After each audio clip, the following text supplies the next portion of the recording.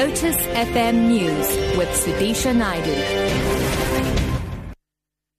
It's 6 o'clock. Good morning. President Jacob Zuma has committed his government to work with mineworkers unions, mining houses and civil society organizations to ensure that the Marikana Commission's recommendations for improved wages and livelihood are fully implemented. Poor wages for miners and appalling living conditions have been identified as key problems triggering violent protests in mining communities. Less than a week after releasing the Marikana Commission report, President Zuma announced that government has allocated 18 billion rand to improve socio-economic conditions of distressed mining communities across the country. In an exclusive interview with the SABC, President Zuma said it's critical that all stakeholders cooperate to ensure speedy and smooth implementation of the Farlam Commission's recommendations. After all of this, that forum will be called to say, here we are. We met after Marikana. These are the decisions we took. For an example, we'll want to know what role did the mining companies play, because we had agreed that this would be a joint effort. But also the unions would be there. Are they satisfied? Are they happy?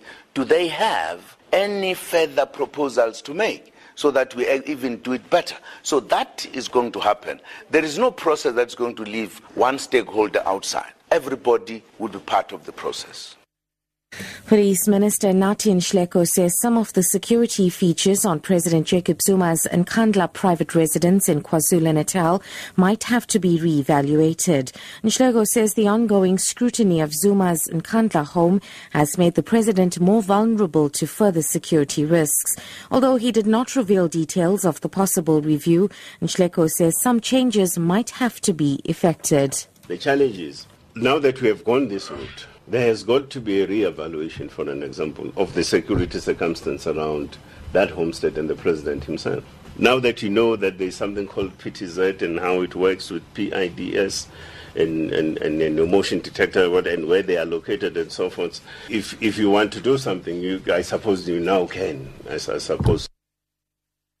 Marli van Breda, who survived a brutal attack with an axe on her family earlier this year, will resume her academic program in the next school term. The Western Cape High Court earlier ruled that the 16-year-old be kept in the care of her aunt and uncle. The teenager's parents and a brother were killed at their luxury home in Stellenbosch in January. Marli suffered extensive injuries and was hospitalized for months.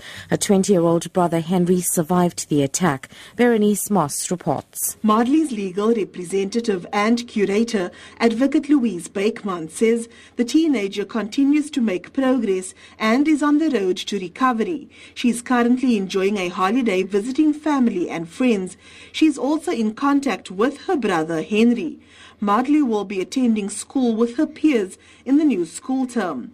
Judge Siraj Desai further ordered that Marli is not to be interviewed or photographed by the media without the prior consent of her lawyer. Berenice Moss, SABC News, Cape Town. And wrapping up, South Africans enjoyed their first day in weeks without power cuts. The news came a day after the power utility was denied an additional tariff increase by the National Energy Regulator. Eskom says there is, for the time being, enough generating capacity to meet the demand in electricity. It has thanked its customers for their support in using electricity sparingly. Top story, President Jacob Zuma has committed his government to work with mine workers unions, mining houses and civil society organizations to ensure that the Marikana Commission's recommendations for improved wages and livelihood are fully implemented. For Lotus FM News, I'm SUDISHA Naidu. I'll be back with news headlines at 6:30. It's now time for Newsbreak with Matthew Viren.